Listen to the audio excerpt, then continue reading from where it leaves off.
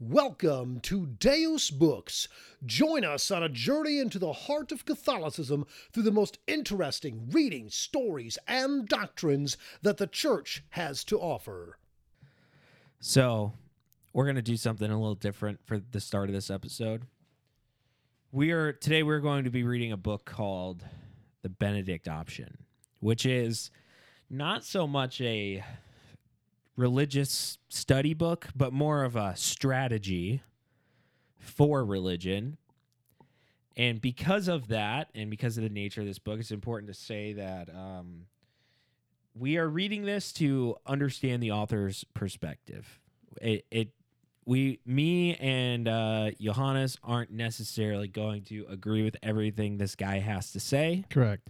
And the strategies he thinks about, but I think it is valuable just to understand this perspective to begin with. Some good food for thought.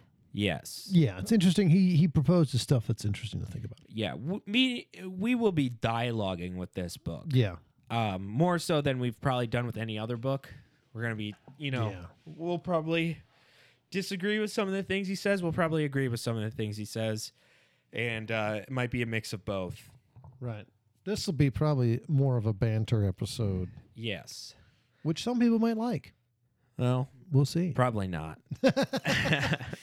But, yeah, so this is, the book's called The Benedict Option, and it's basically a strategy about, this guy essentially thinks that religion has lost the culture war, and we need to act accordingly because we have been defeated as the church has been defeated. So like an analysis of the post-Christian world, basically. Yes, that's a good way of putting it. So, you ready? Let's do it. Rock and roll.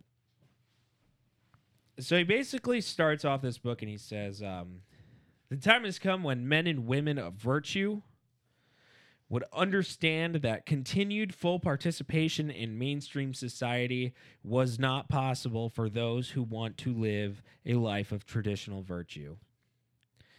And so he proposes a strategic withdrawal that he calls the Benedict Option.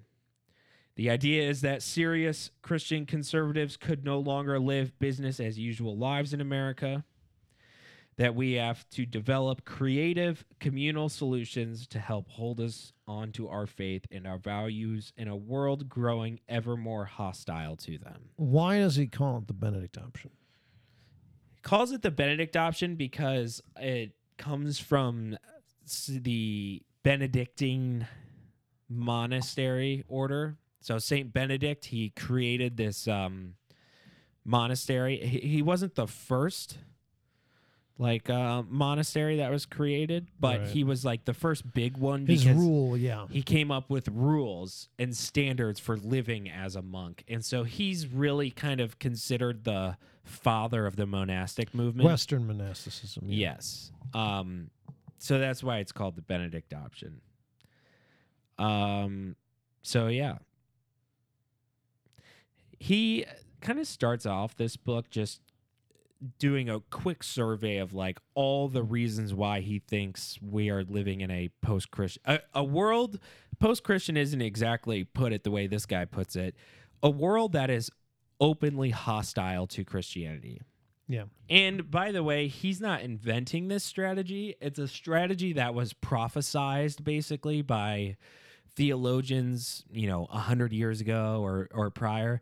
And so he's basically saying that this world that is trending away from the church has come now. And now is the time to implement a strategy that's essentially already been theorized. Yeah. And so this book is just kind of him defending that. So here's the passage he says, and this is a good kind of thesis for his whole book. He says, we as Christians are going to have to change our lives and our approach to life in radical ways. In short, we are going to have to be the church without compromise, no matter what its cost. I also think it's worth mentioning his own little caveat or, disclaimer that he mentions. He says, this book does not offer a political agenda nor is it a spiritual how-to manual, nor a standard decline and fall lament. True, it offers a critique of modern culture from a traditional Christian point of view, but more importantly, it tells the stories of conservative Christians who are pioneering creative ways to live out the faith joyfully and counterculturally in these darkening days. So he's basically like given up on the world, essentially. In a way. So it's a little dark to say that, but that's essentially like we've tried to fight the good fight for society's sake, and the world is running away with it, and this is how we should respond. Yeah, in fact, here's what he says at the end of this page. If the salt is not to lose its savor, we have to act. The hour is late. This is not a drill. So he's pushing the panic button. Yes, he's basically said we've been defeated, and this is what we have to do. This is our recourse. Okay. Yes. So he says this: Pope Emeritus Benedict the 16th foretells a world in which the church will live in small circles of committed believers who live the faith intensely and who will have to be somewhat cut off from mainstream society for the sake of holding on to the truth. So let's talk about that for a second there, Johannes. Yeah. He's basically saying that if Christians really believe what we say we believe, we can't be a part of the world right now. Yeah. It's when I can see why he would make this argument, because it's becoming, at least, and this is something we have to be I think is very easy to overlook. I think it's way too easy to overlook this. A lot of times when we look at the state of the church and also the church in relation to the world, we're looking at it from a Western Eurocentric lens, which is typically how, especially obviously in the West, we view all the things. What we fail to take into account is the church is blowing up in Africa, is blowing up in Southeast Asia, and we're literally importing religious from those two areas of the world because the church is thriving there. In the West, you can argue in a lot of places in the West, the church is in decline. And so it's kind of like, okay, where does this Benedict option apply? Because it clearly doesn't apply in Africa or Southeast Asia, but in the United States of America or Canada or at least certain parts of the United States, I could see this applying a little bit more. Yeah, particularly like the Northeast, the West Coast. Yeah. But the Catholic Church in the South is doing well. Yeah, and so are other Christian denominations are actually growing, like Pentecostals and evangelicals are growing in the United States. But he does say, this is interesting. It's like you predicted this, Johannes. He says, Jesus Christ promised that the gates of hell would not prevail against his church, but he did not promise that hell would not prevail against his church in the West.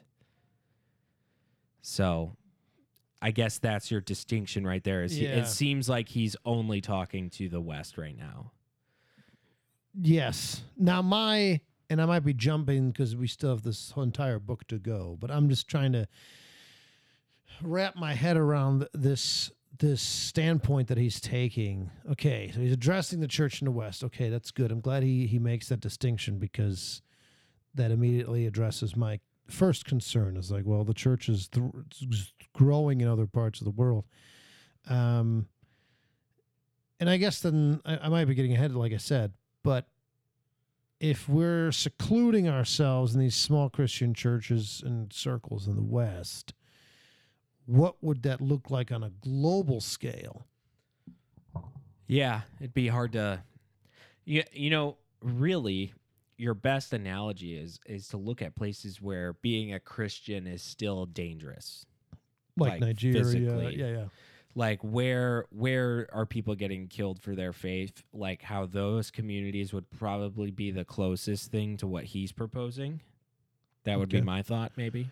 Okay. Kind of like I'm assuming he's going to allude back to the early church and how Yes. they had to, for survival, they had to run things. Yeah.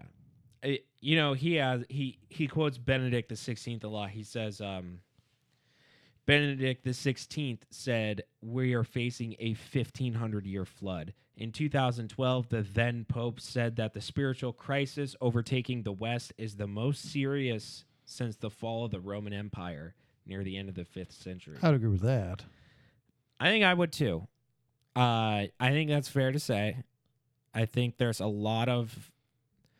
And in many ways, the last century has been, since the 60s into now, has been one of the probably darker times for just spirituality in general.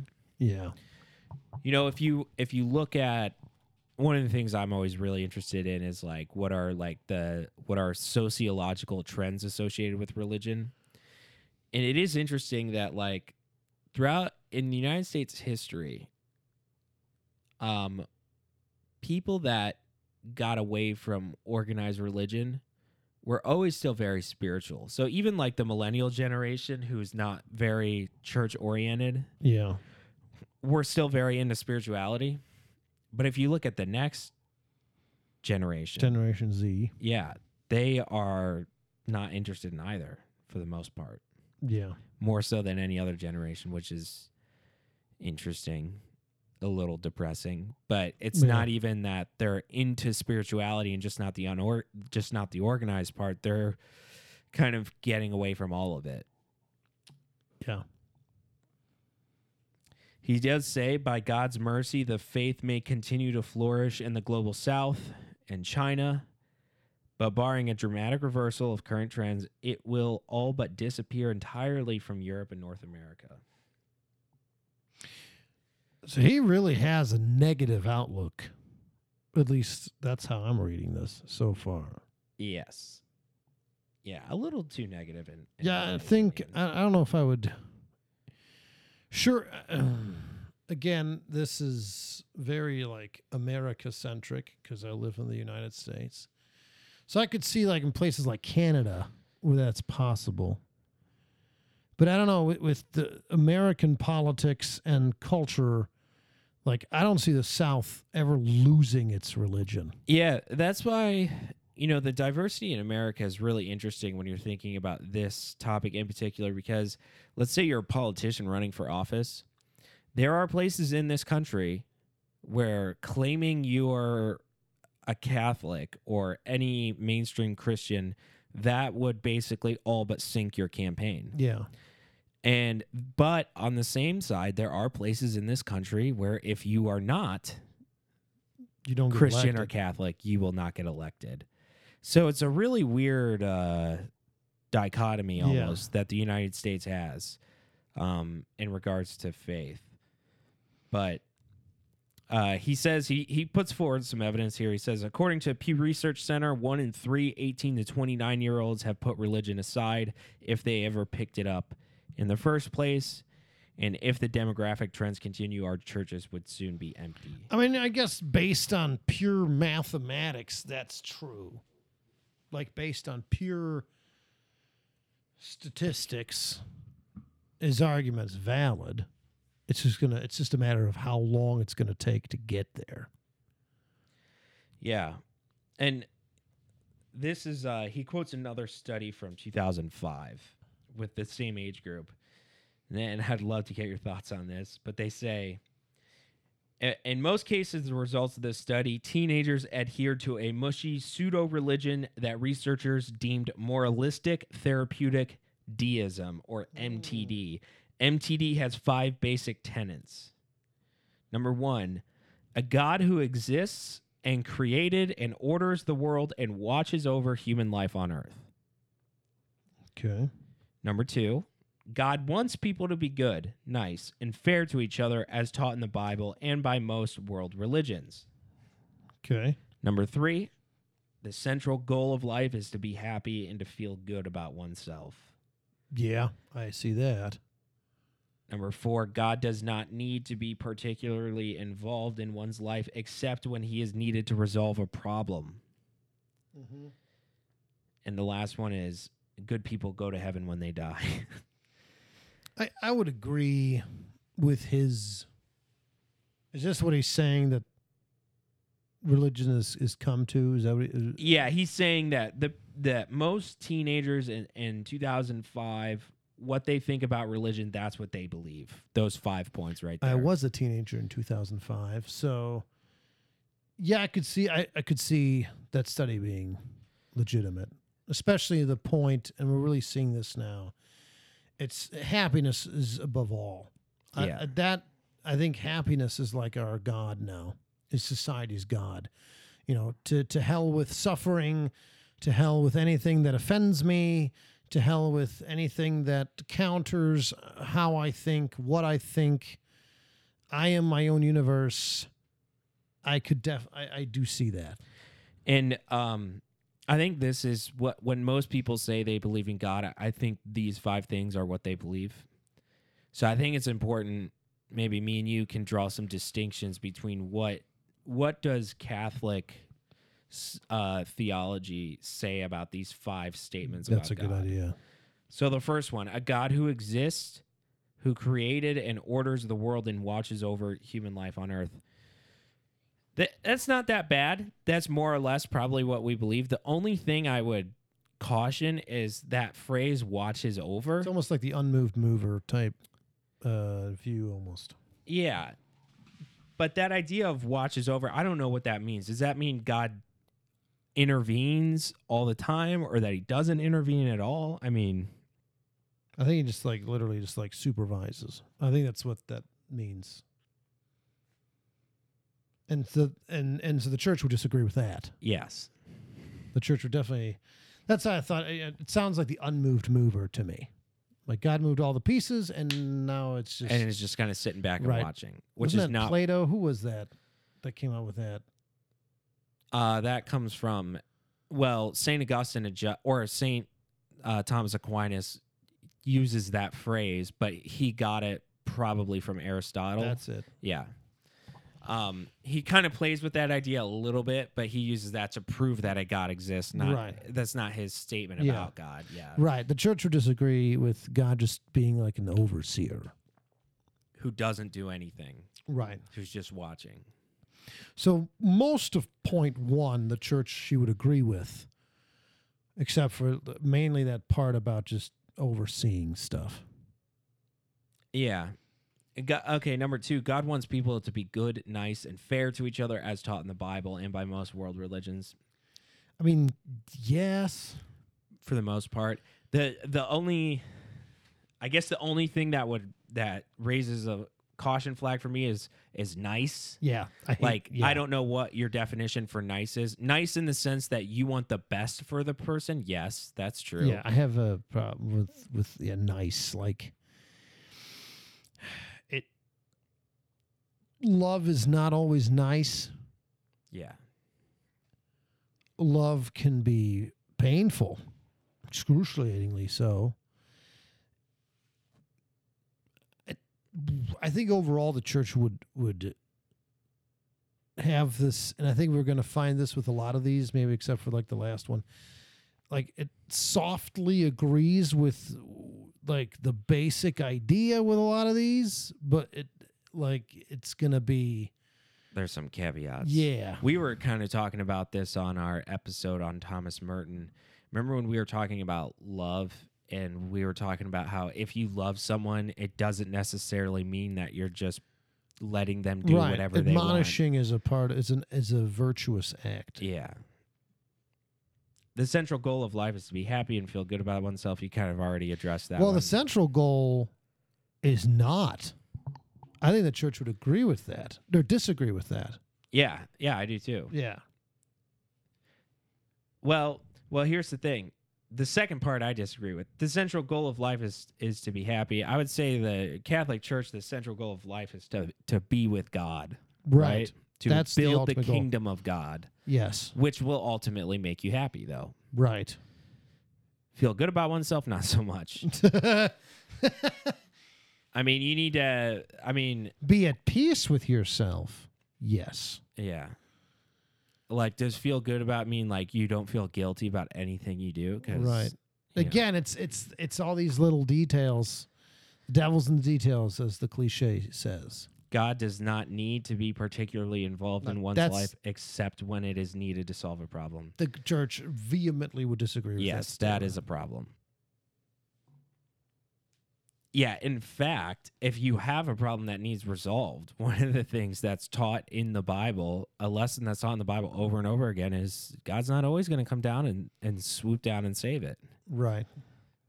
He's not this fairy godmother that just saves the day. Good people go to heaven when they die. The church would, again, like the other ones, would agree that the people in heaven are good, but that's not the only standard. Yeah. Because ultimately you have to want to be with God. Yes. And so could someone be a good person by all metrics but still reject God? Yes. Yes, that is theoretically possible. Yeah, like we talked about a couple episodes ago in the Great Divorce, is it's that at the end of the day, it's the choice. Right. You have to choose God. Yes. And you could be the best person in the world, and by your free will, that's the important piece, by your free will, reject him. I'm going to kind of skip ahead because what he basically does for the next 10, 20 pages is just lay out evidence to defend his perspective, those, sort of dark perspectives that he has about the church in the West. And I'll say this, I'll give you my opinion on it. He's mostly right. I think the next 20 to 30 years for the Catholic Church is going to be very tough for some people, especially in the West, which is what he's saying. Yeah, because do I think it's at a point where like all of society has rejected Christianity culturally? I don't think it's quite that far, but to his point, the data in every way suggests a rapidly declining church culture in the West. I would agree with that. So he says Christians are going to have to come to terms with the brute fact that we live in a culture, one in which our beliefs make increasingly little sense. We speak a language that the world more and more either cannot hear or finds offensive to its ears. Rather than wasting energy and resources fighting unwinnable political battles, we should instead work on building communities, institutions, and networks of resistance that can outwit, outlast, and eventually overcome the occupation. So there's his strategy right there. I from time to time I will think about this, and I'll think about this strategy, and there's a group that comes to mind whenever I think of this, and it's the Amish. Would this strategy render us Amish? They literally live apart from, their word would be, English society. To me, that's all I picture. Right. Like after I read this book, that's exactly what I pictured. It's like in what he's essentially saying is we should gather up, like a parish should essentially be its own like little autonomous region, Right. where everybody who's part of the parish works in that little community, so everyone's taken care of, and gets educated there, and grows up there, socializes there, everything within your community. I think that strategy, I would be more open to that strategy if we were still involved in the community. So, for example, we had this, every diocese has these parishes, and the Catholics live around the parish. The parish is the center point of life, everyone's going to a Catholic school or is homeschooled. We don't necessarily have anything to do with the public schools, but we are together and still somehow connected to the community in terms of community service, helping the homeless, housing people that need shelter, those types of things, which happened in the Middle Ages and such. So I would be open to the strategy if that's what it was.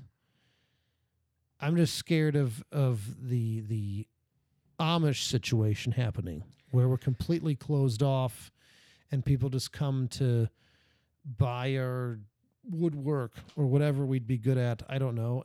Yeah. Here's another critique to the Amish strategy, and I didn't come up with this. This was explained by one of the professors to me who did a lot of work with dialogue with the Catholic Church and the Amish community. And he was like, listen, the Amish community likes to say that they don't assimilate to culture, but they do. It's just 16th century Swiss culture that they assimilate to because they still have, I mean, it's not like they're living in the Stone Age. Correct. They basically live in the society that was 16th century Switzerland. And so it's like, it's weird to just sort of draw a line and say, this is how far we'll go, and now we're done. And it does seem very contrary to the idea of the church in the modern world. How does the church stay relevant? And we read that document on this podcast. But yeah, some of his examples are the early figures in the monastic world. So he talks about Saint Anthony of Egypt was the first hermit, and basically, what St. Anthony did is he lived in Egypt and he basically rejects the world. He uses this. I've read his diary. Well, the book, the biography written on him based on his diary. And basically he just had this idea that I'm going to die to the world. It was this idea that, okay, it used to be illegal to be a Christian. Correct. You would get killed for your faith. Yes. And that was the ultimate test for you. Right. You were considered an instantaneous saint if you were martyred for your faith. Yeah. And they're like, well, we can't do that anymore because no one's hunting us down and killing us. So the next best thing I can do to prove my dedication is to die to the world. Mm-hmm. And so St. Anthony went and he lived in a cave for like 30 years by himself, all alone.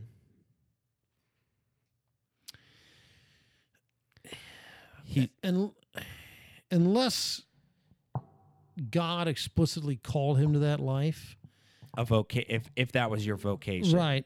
I don't think we are, that's precisely counter to what Jesus tells us to do. Right. Jesus does not tell his disciples to go live in a cave. He does quite the opposite. This is why I kind of have trouble with this entire option, unless there is a community caveat, because Christ tells us to go into all the world and baptize in the name of the Father, Son, and the Holy Spirit. That is his final instruction before he went to heaven to his disciples. Yeah. So if I'm retreating and secluding myself, I am completely going against what he said to do. Now, I think it's perfectly acceptable to form these Catholic communities where parish is the center of life, kids are homeschool, Catholic school, whatever, but there's still this community outreach. That I would be okay with. Yeah, and I think, to the author's credit, I think he's not saying that we need to retreat like this and that's the final strategy. Mm-hmm. I think he's just saying we've essentially got to weather the storm this way. If I'm to defend his outlook a little bit, I think that's more of where he's coming from. Now, St. Anthony, one of the interesting things about him is people were so basically enthralled with this idea that he would go live in a cave that people emulated him and they went and sought him for wisdom. And so he would speak to them and give them guidance. And that this idea of people going out and trying to follow in the footsteps of St. Anthony, that is what started the first monastic community. Where, okay, I'm not going to go live in a cave by myself, but me and these 12 other people who want to do the same thing are going to live by ourselves. Mm-hmm. And that was what started kind of the first monasteries. Right. So there is a little bit of that, but it is a tricky thing, because on one hand, you are literally following in the footsteps of Jesus. I mean, St. Anthony, he sold everything he owned because he wanted to literally live up that Bible quote, go sell everything you own and come follow me. Mm-hmm. And so that's what he did. But yeah, I mean, it's tough. It's an interesting little dynamic, but I think the key is your vocation, Right. If God is calling you to go do that, and that's gonna lead you to inspire and impress other people, then that might be a valid. Yeah. But that has to be a part of it, right? It does. I think Because so. every vocation is for the sake of the other. A vocation is not for yourself. A vocation is for the other person or people. So, yeah, your vocation is never for you, other than it's for your salvation. But the way it's lived is for other people. He says, this is interesting. One of the things I agree with him, he says, our culture today is governed by relativism. Oh, 100% true. We are governed not by faith or reason or by any combination of the two. We are governed by what McIntyre called emotivism, the idea that all moral choices are nothing more than expressions of what the choosing individual feels is right. I 100% agree with this. I do too, and I think it's the most dangerous idea out there. Yes. Relativism. Moral relativism is a cancer. Because what it essentially is basically that you have no moral principles. You're not going to say murder is wrong. You're not going to say anything is bad. It's what do you think is good or bad or whatever. Right. And the glaring problem with that is there are people who think the right thing to do is to kill people, murder people, kidnap people. Right. Look at the extremists. Yeah, exactly. So it's a very dangerous idea. And I would agree. I think most people, when I'm teaching religion, the students don't know what they believe in is relativism. They're not using that words, but that's what their beliefs are, right, for the most part. But I do think deep down, people want a standard. Yeah. Problem is when you let people create the standard, it is a flawed standard because people who are flawed have created it. So the argument can be, well, the only standard that is not flawed is a standard that God creates. And so our relation to this standard is what will be good or bad. Because if I just create this standard, well, what if I think your standard is stupid and then I find out that your standard is wrong? What now? Your standard is worthless. Yeah. So there has to be some standard that is beyond human making that we would call dogma. Yeah. And that's why the church doesn't change dogma, because when you change dogma, now you've changed God's standard. Yeah, and probably the big cornerstone of what is that standard, or what does that look like? It's probably the 10 Commandments. Yeah. And the Beatitudes. Though that is what God considers moral. It's interesting. The best critique I ever heard to relativism was made by C.S. Lewis in his book Mere Christianity. He said, all human societies have the same moral compass. It might vary a little bit here and there, but for example, try and think of a culture that has a completely backwards morality. Think of a culture that praises people for fleeing battle, for example. You know what I mean? So a culture might believe in human sacrifice, for example. That's something wildly outlandish to a Western culture, but they still value human life. That's Yes. why it's called a sacrifice. So much They're- so that they sacrifice. Yeah. they're practicing it in a messed up way, but they still believe in human life as important. And so that's not an example of someone that has a different moral compass. And that's an interesting critique That to is me. an interesting critique. He says the reality of our situation is indeed alarming, but we do not have the luxury of doom and gloom hysteria. There is a hidden blessing in this crisis if we will open our eyes to it. Just as God used chastisement in the Old Testament to call his people back to himself, so he may be delivering a like judgment onto a church and a people grown cold from selfishness, hedonism, and materialism.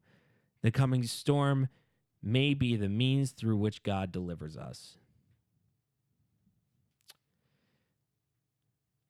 Interesting outlook.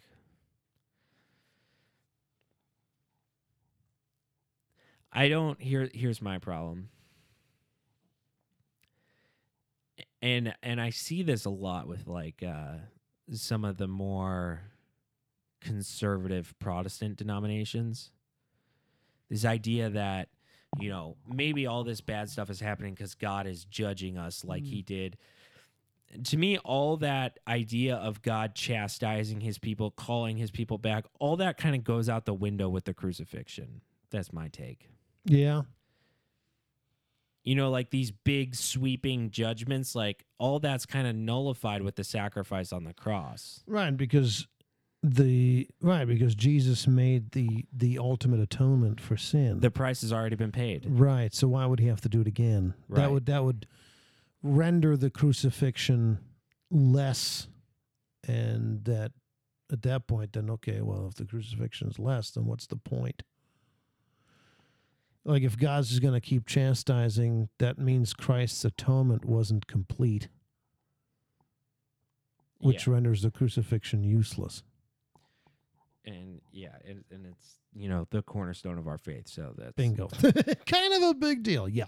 Now, the next chapter, he does a sweeping view of history where he kind of says, here's how we got here. And he goes all the way back to basically the fall of the Roman Empire into the Middle Ages, into the Renaissance, and into the Industrial Revolution, and then into the Protestant Reformation.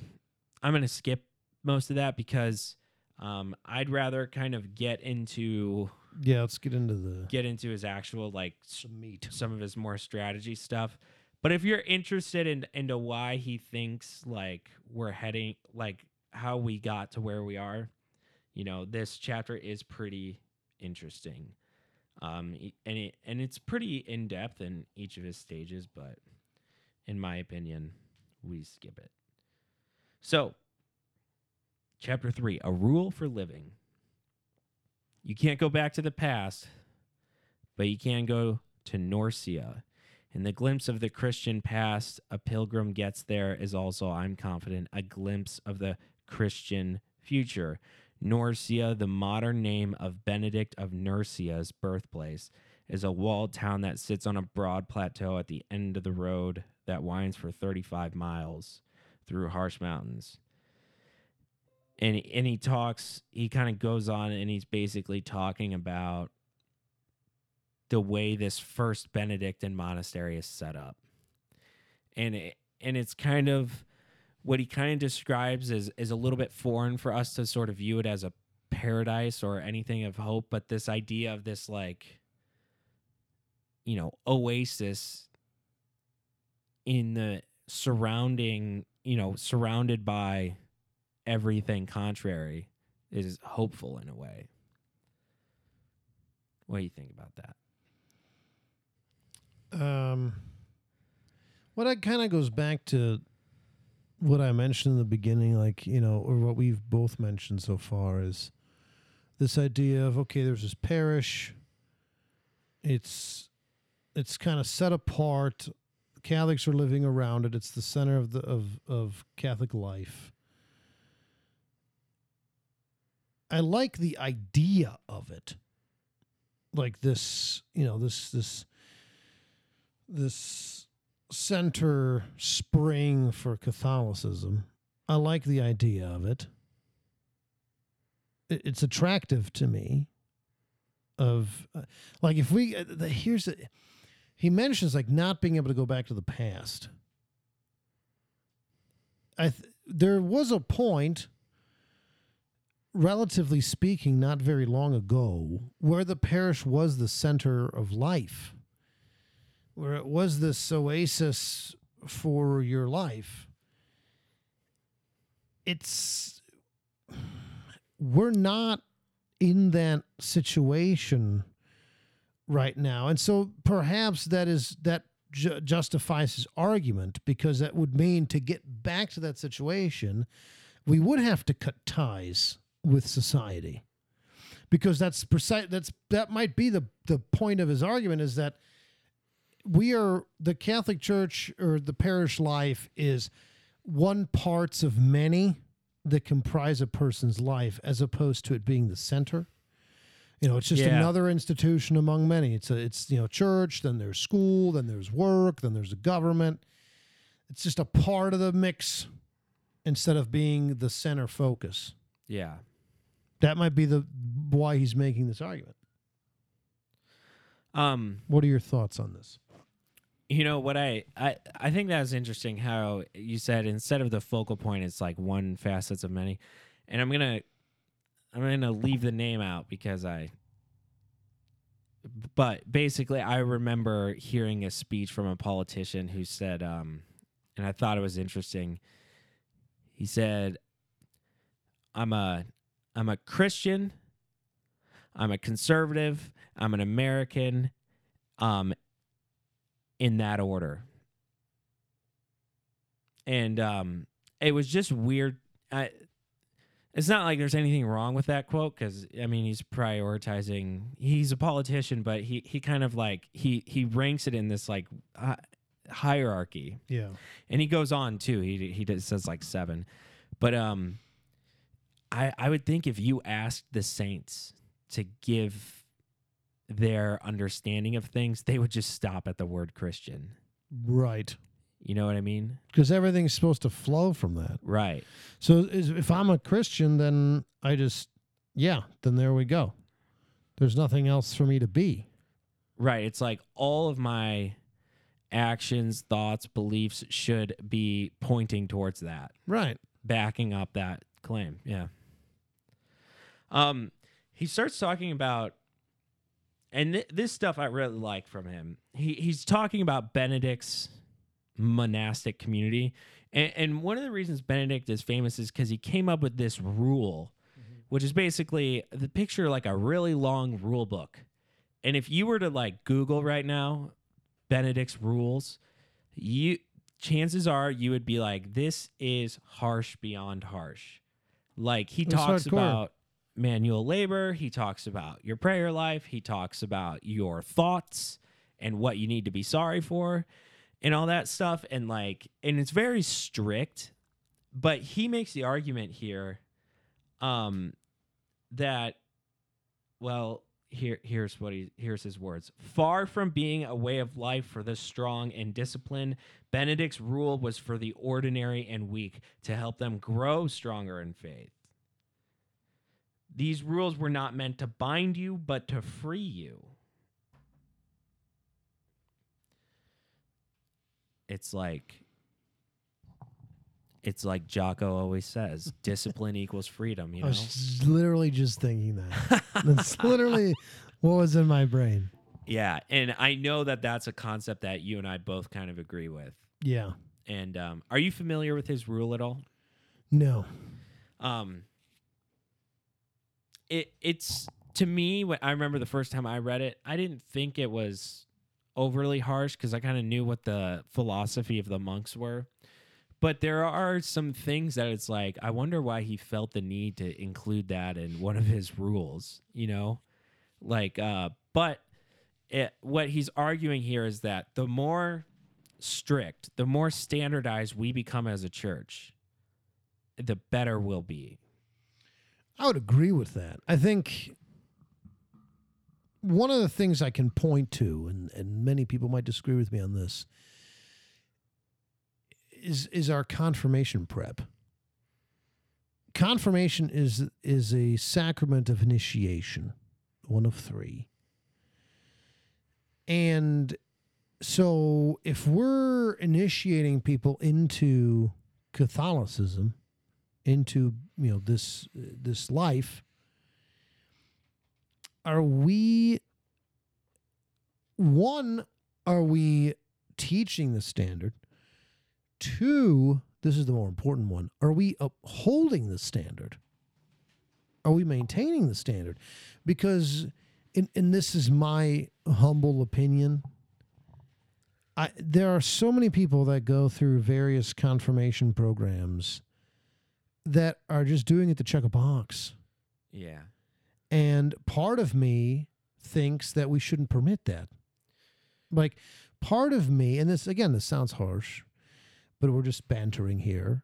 Like, part of me thinks that, if you're just doing this to check a box, then you shouldn't be doing this. Yeah, I agree. I remember the first time I was leading a confirmation prep at a parish. It was the first time I was in front of everybody, and then I was like, it was a little devious on my part, but I was like, raise your hand if you're ready to graduate from the church, and like half the hands go up, and everybody else was confused, and I was like, you're in the wrong place.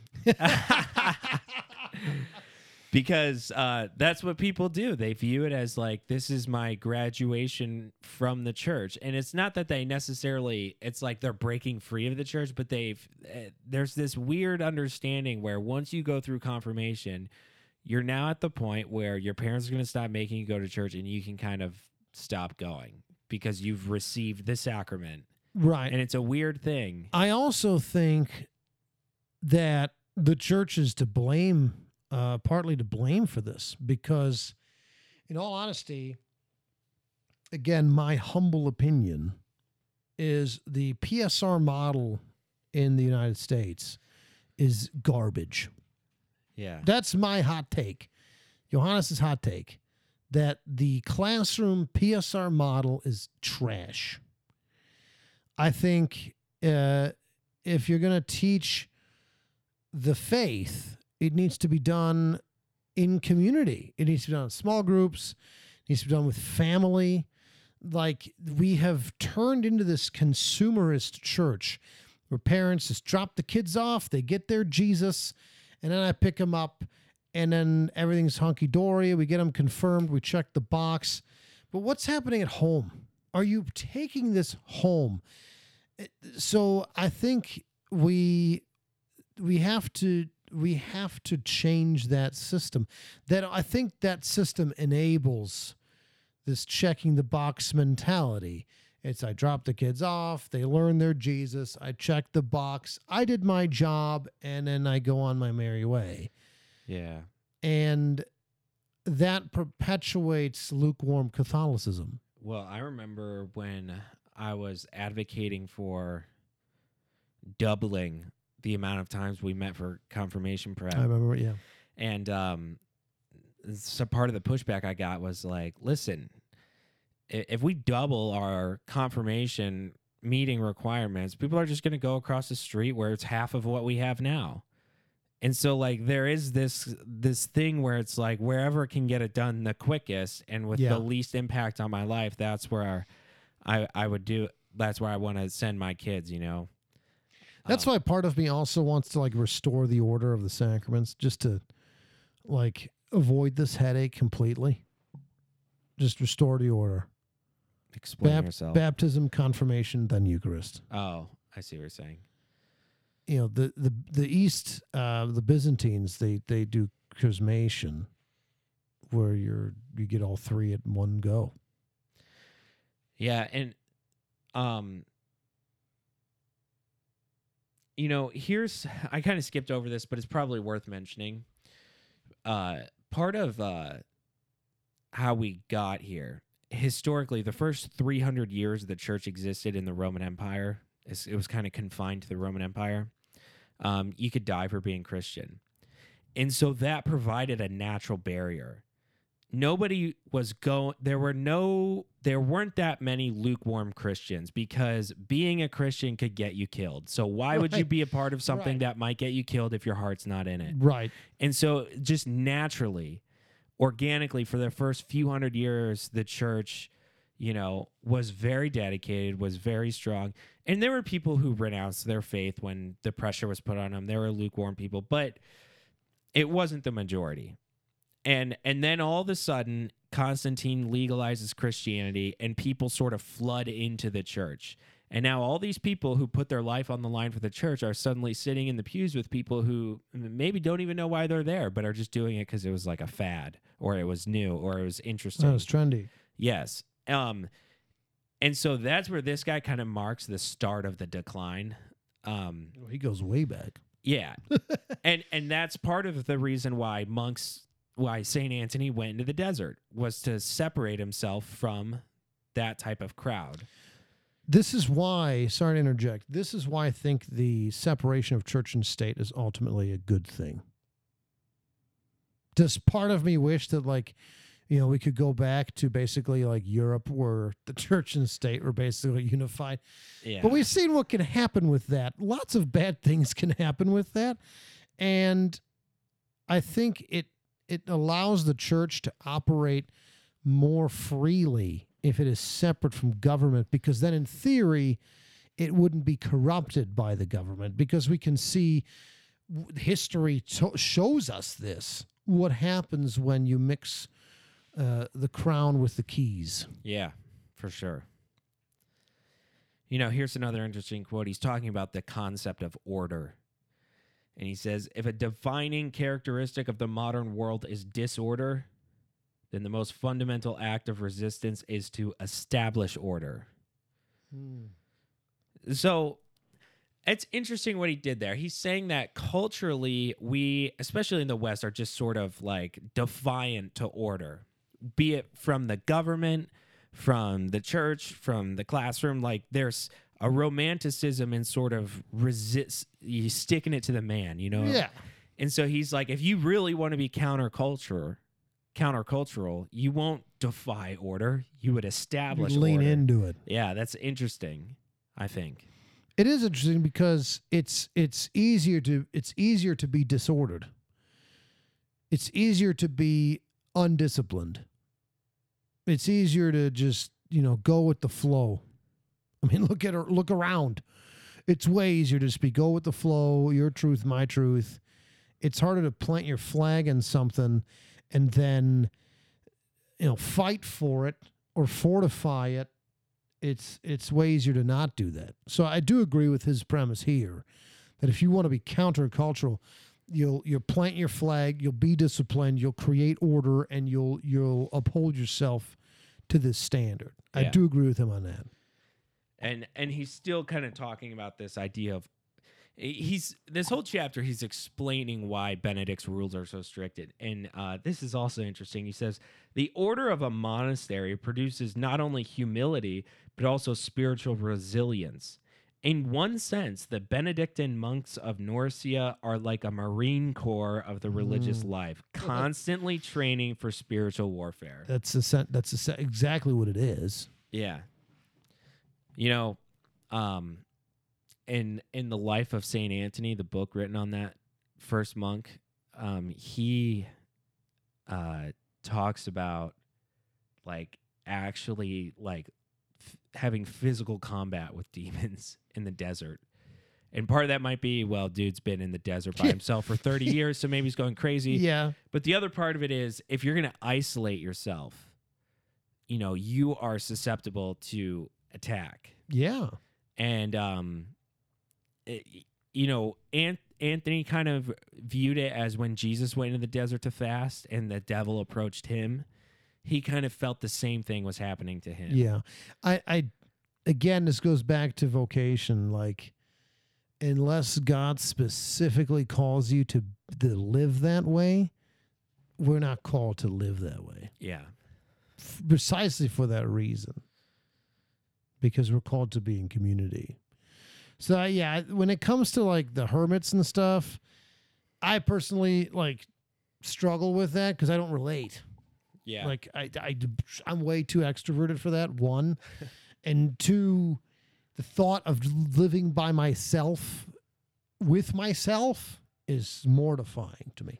You're gonna like this. I wonder if I ever told you about this. There's a saint. His name's Simeon the Stylite, and he Stylite. he literally That's great. climbed on top of a pillar and lived there for 30 years until he died. And what's funny is he did it to get away from people, but then people were so impressed by the fact that he was living on top of a pole that they would like go and then like stand by the pole until he would preach to them. And then so crowds and crowds would gather. And it's so funny to me to think this guy was so sick of everybody that he climbs on top of a pole and then more people just flock to him. And by the way, it sounds ridiculous, but we know it's real because there was a monastery that was built on that guy's order. And there were bunches of monks who lived on poles in that church. And that church was still around until 2015, and then ISIS blew it up. But, Wow. yeah. I think there's something, I mean, a holy life is attractive. Yeah. Like, holiness is attractive. And so, yeah, am I going to go run out and live on a pole? No. But if there's a guy that's doing it, okay, I'm gonna have some questions. And I'd be interested to talk to him for sure. Yeah, and I think that's when you're doing something so radical and which requires tremendous discipline. I mean, he's living on a pole or the hermit in a cave. Like, that requires, talk about, cutting yourself off. I mean, you don't have no friendships, none of that. I mean, that's at least intriguing. Yeah. Yeah, for sure. Like, okay, I'm going to go see what, he has had all this time to think because it's literally all he can do. I wonder what his thoughts are. Yeah. And I bet you'd have some really interesting prayer moments if that's all you were doing. Yeah. And you are alone with no distractions. Like there is for sure something appealing about that. Is like, imagine if you were just so lost that you had to do something extreme to sort of snap yourself back into the right priority. I mean, like, for anybody that's been on a retreat, like, you kind of leave the retreat and you're feeling like extra good about yourself. It's called like a retreat high. Yeah, the retreat high. And Jesus so high. it's kind of like a more extreme version of that, essentially. I mean, think about what God can do with that space. Yeah. I mean, that's what the point of a retreat is to make space for God to talk, or for you to listen. And so imagine what God can do with a guy that's given God 30 years of space. But then again, okay, what do you do with that? What's the point of that? Yeah. There's a documentary I watched a long time ago. It's called Extreme Pilgrimage, and it's a BBC documentary. And an Anglican priest basically goes around the world and he visits all of the ascetic disciplines in different religions. And so he goes and lives with Shaolin monks. He goes and lives in Tibet in the mountains with their shamans, and then he goes to the monastery in Egypt where St. Anthony was, and there's a guy who's been living in St. Anthony's original cave for like 10 years. Whoa. And he goes, and that guy mentors him, and his name's Father Lazarus, and he used to be like an atheist professor or philosopher. Wow. And he, had a conversion, and then basically the way Father Lazarus explains it, because he goes and talks to this guy, is he says it's a life of penance for him. That's why he's doing it. So just interesting. And I thought that guy would be crazy. He wasn't that. He was totally with it. It was really interesting. That is fascinating. Yeah. I think I would lose my mind. I for sure would. I would completely lose my mind. Oh, when I'm hunting and I'm in a tree stand for 12 hours and I don't talk to anyone, I'm weird. I'm Yeah. weird at the end of the day. I couldn't imagine. I could not imagine 30 doing that years in for a a cave. long time. A much longer time, anyways. Anyway, we've bantered about caves and What else does he say? Okay, so a Christian who practices asceticism. So asceticism is like denying yourself comfort purposefully. So he says a Christian who practices asceticism trains himself to say no to his desires and yes to God. That mentality has all but disappeared from the West in modern times. We have become a people oriented around comfort. We expect our religion to be comfortable, and suffering makes no sense to us. Yeah, well, look at what's said about Mass. Oh, it's not, I didn't get anything out of it. Well, that's not the point. Yeah. You know, it's boring. It's not comfortable. The music's not entertaining. That's not the point. Yeah, he does a good job explaining it. He says, you may be in a time of fasting. So fasting is an example of asceticism. Yeah. He says you may be in a time of fasting and your stomach is growling because you can't eat until 5:30. And then you think, if I can't handle not eating for a few hours, how can I expect to control my more spiritual passions like anger, envy, and pride? Yeah. That's the whole point of asceticism. That's the right point. there. Yeah. I mean, that's why movements like Exodus 90, for example, are growing in popularity in Christian circles, because it's becoming reacquainted with asceticism. We've become, sick of how attached we are to the world. Yeah. That this is and it is an intense. I've done it. It's an intense exercise to separate yourself from the world, and you do learn like how attached you are to comfort. Yeah. And here's kind of how he further explains it. He says, it's not a punishment for being far away. He says the overweight person diets not to punish him or herself for being heavy, but to become healthier. The athlete works out not because he feels guilty for sitting around watching TV, but to train his body for competition. So it is with monks and their asceticism, and so it should be with us lay Christians. We practice self-denial to strengthen ourselves in the love and service of Christ and his people. I agree with that. I do too. I think he's spot on that Yeah. whole concept.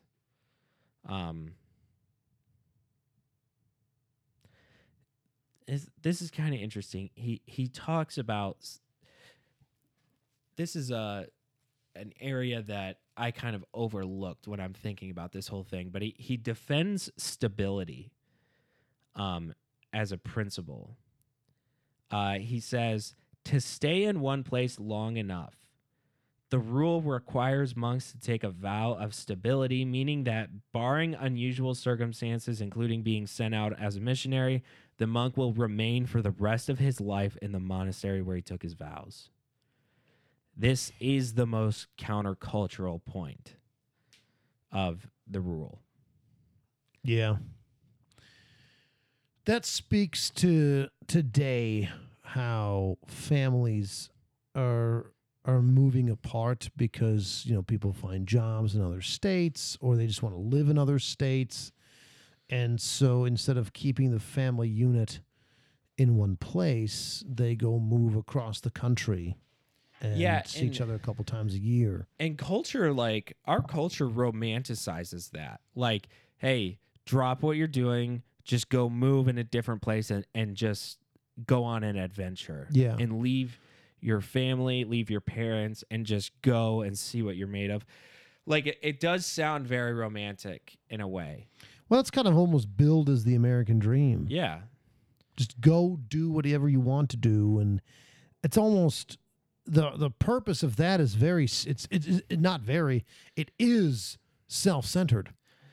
Yeah. And he shares a really beautiful story. And I remember the first time I read this idea really changed the way I thought about my own life. And he's saying, this girl was stricken with terminal cancer in 2010, and I saw the immense value of the stability she had chosen. She had a wide and deep network of friends and family to take care of her, for her husband and her kids during the 19-month ordeal. The love her community showered on her and her family made the struggle bearable, both in her life and after her death. The witness to the power of stability in the life of her moved my heart so profoundly that my wife and I decided to leave Philadelphia and move to South Louisiana to be near them all. So he's telling a story about his sister, who basically his entire family, they all like changed cities and moved away to go like chase their dreams, and she did not. And he's saying that, you know, that seemed like a dumb decision because it's like you're holding yourself back, you know, but when that happened, he saw the value in it. Yeah, I think and I'm sure, I think this is what he's ultimately getting to. I love the idea of what's happening in places like Steubenville, Ohio. It's becoming, or like Ave Maria in Florida, it's becoming like a Catholic Mecca of sorts, like a Catholic community that, in Steubenville's case, I guess as in Ave Maria's case, is built around a university, a house of study, and also the church, the local church, which is what he's getting at. And I do like seeing that because it offers stability. It offers security. It offers faith, life. Those things are immensely attractive to me. Mm-hmm.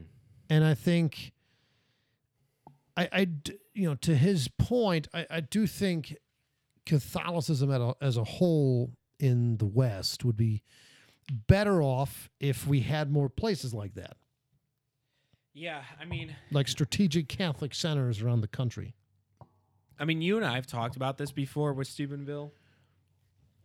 I don't think like I studied theology in college. I don't think I would have been successful long term in Steubenville because it can kind of feel like a Catholic summer camp where everybody sort of feels the same way and believes the same thing, and you're in almost like a little bubble. You definitely do get the bubble effect. And where I went, I don't think there was that, and I think that better prepared me to interact with people about the faith in a way that wasn't strange or off-putting. However, what this guy's advocating is, imagine if you never left that bubble. Right. Is that not what the kingdom of God is supposed to look like? Right. That's the crux of it. Yeah. And that's the difficult part of this. Is on one end, the what I see happening at Franciscan University in Steubenville is attractive to me because I don't have to be on guard all the time. I don't have to be constantly worried about society bombarding me. I got the devil who's doing enough work. Like, to me, that's immensely attractive to be in this bubble. But to your point, depending, like, again, going to your point about being able to relate to people that are outside the bubble, and then to my earlier point about what Christ was saying, go into all the world, it's basically, this is like an all or nothing approach. Yeah. Here's kind of a quote that I think addresses some of the concerns that me and you have with this whole philosophy. He says, rather than erring on the side of caution, Benedict believes Christians should be as open to the world as they can be without compromise. I think too many Christians have decided that the world is bad and should be avoided as much as possible. Well, it's hard to convert people if that's your stance. It's a lot easier to help people see their own goodness and bring them in than to point out how bad they are and bring them in. That's true. Yeah. And so I think that idea of be as open to the world as you can without compromise. I think that's fair. That's fair. And I do agree with them also that if I'm just hurling fire and brimstone at you, you're not going to convert. Like, that's not going to convert anybody. Yeah. I mean, you look at, for example, Our Lady of Guadalupe. That converted many, many, many, many more people than the conquistadors ever did. Yeah, it converted basically an entire country Yeah. rather quickly too. Right, as opposed to conquistadors coming in and you convert at the point at the end of the sword. You either convert or you're dead. Yeah. And so I mean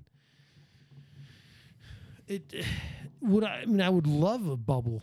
I mean, especially like, I'm discerning priesthood. So of course I would love a bubble. Everyone's coming to the parish, like, yeah, that sounds like a fantastic life. But that's a tough one. That's a tough one. He's talking about community life, and he says the orientation toward community life stands in stark contrast to a number of other Christian intentional communities that have fallen apart or become cult-like because of an authoritarian leader obsessed with purity and abuse their power. So he says, another brother puts it like this: if a community relaxes its discipline too much, it will dissolve. But if it is too rigid, it'll make people crazy. And he says, if you want to judge a community, you need to see what their fruit is. Are they growing? Are they cheerful? Are they happy? Are they doing good and helping people? Look at what a community produces to see what kind of balance they have. Well, yeah, you'll know them by their fruit. That's biblical as well. Yeah, that's a good, I think that's a good standard. So, like, how do you know if you're going too far one way or the other? I think that's a fair, standard point in there. Yeah. And also, is the community open in terms of open to what it does? Like, a cult is like secretive, and because it's doing stupid, terrible things, it wants to hide away from the world. A monastic order is open about what it does. It doesn't divulge all the secrets that the individual members have, but in terms of what it does as a whole, it's open about it. Like, yeah, here's our rule. This is how we live. This is so, and the fruit that's Jesus says, you'll know them by their fruit. Like that's the point. Yeah. And to go off your thing about Guadalupe, I remember, this is just kind of a funny tangent, but I remember Bishop Barron was talking about miracles, and he was like, I judge miracles if they're true or not by their fruit. So he's like, Guadalupe converts an entire country. He's like, the person who thinks they burnt their toast in the face of Jesus, that's not producing any fruit. So I don't believe in that. Shout out to Bishop Barron. Yeah. Legend. So we are, we're probably about 30% the way through this book. But a lot of this book is more of the same, and then he goes into sort of specific strategies, and he sort of talks about, like, here are the things that we need to work on. So he talks about liturgy. He talks about music in liturgy. He talks about how Christians should be involved in politics. And he talks about all these little, like, sort of mini strategies, and there's too many for us to sort of get into. So I'm picking this quote because it kind of summarizes his sort of his what we do going forward if you kind of believe in his stake of things. And he talks about how, because of the way culture has gone in the United States, the church has lost its culture. The church culture is gone. And so and that kind of speaks to what we were talking about like the lukewarm people who check the box and all that stuff. And so here's what his antidote to that is. He says, basically, focus on the writings of the early church fathers, because they're a goldmine of spiritual and theological wisdom. Polycarp, Justin Martyr, Athanasius, Augustine, John Chrysostom, the Cappadocians, Jerome, Ignatius of Antioch, Clement.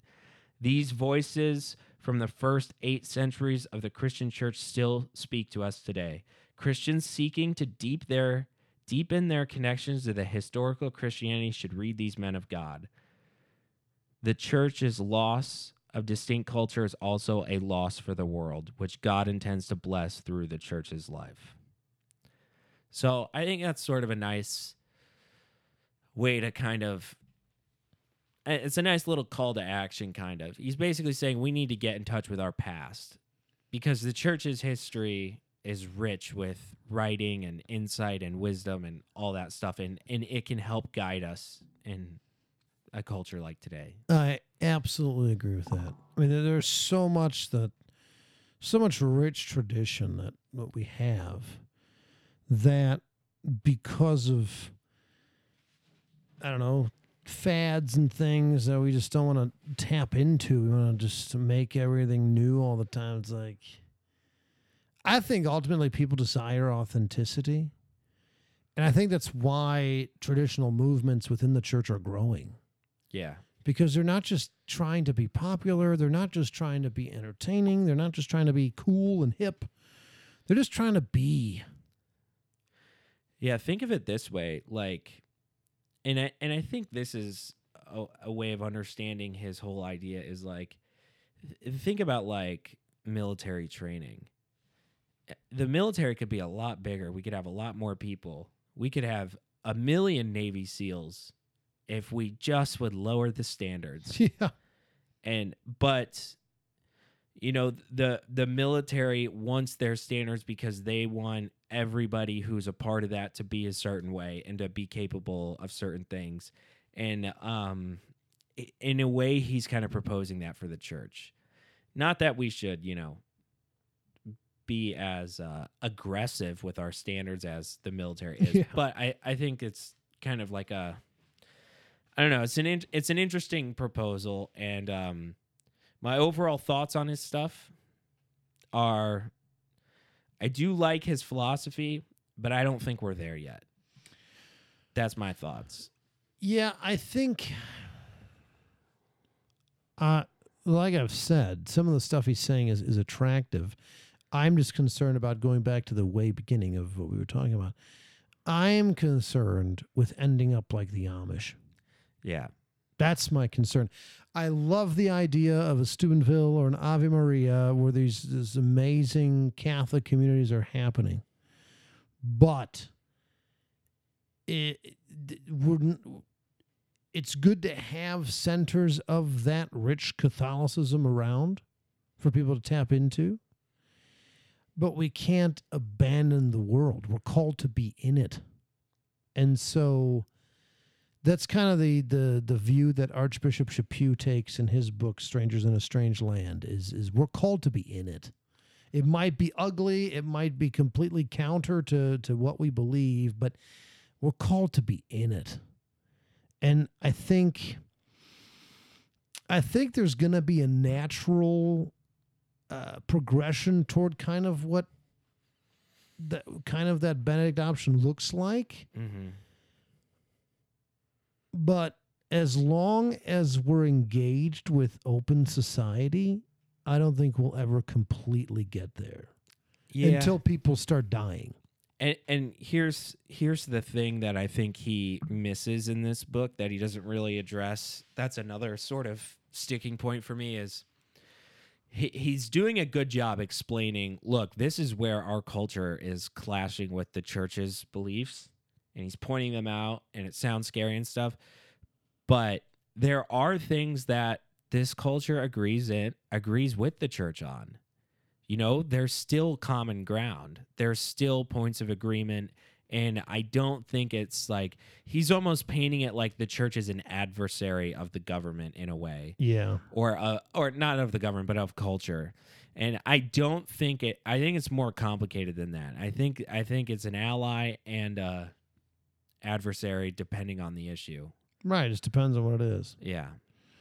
Yeah. I look to people like, Bishop Barron, who is able to see the small truths in open society and celebrate them. I think that's, which is missing from this, in my opinion. Yeah, exactly. That's my thing, is like, this is an abandonment of society. And it's like, yeah, that's the way the Amish went. Yeah. They make some cool tables, though. They I'll say that. I mean, great food, great furniture. Nice people. Nice, great people. But